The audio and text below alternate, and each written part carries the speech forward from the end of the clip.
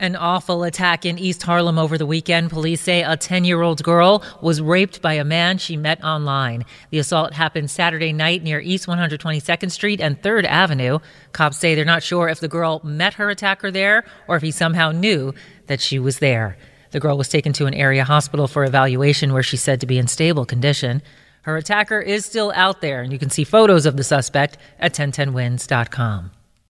TuneIn is the audio platform with something for everyone.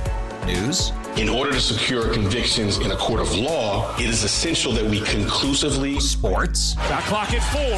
Doncic. The step back 3. You bet. Music. You set my world on fire. Yes, and even podcasts. Whatever you love, hear it right here on TuneIn. Go to TuneIn.com or download the TuneIn app to start listening.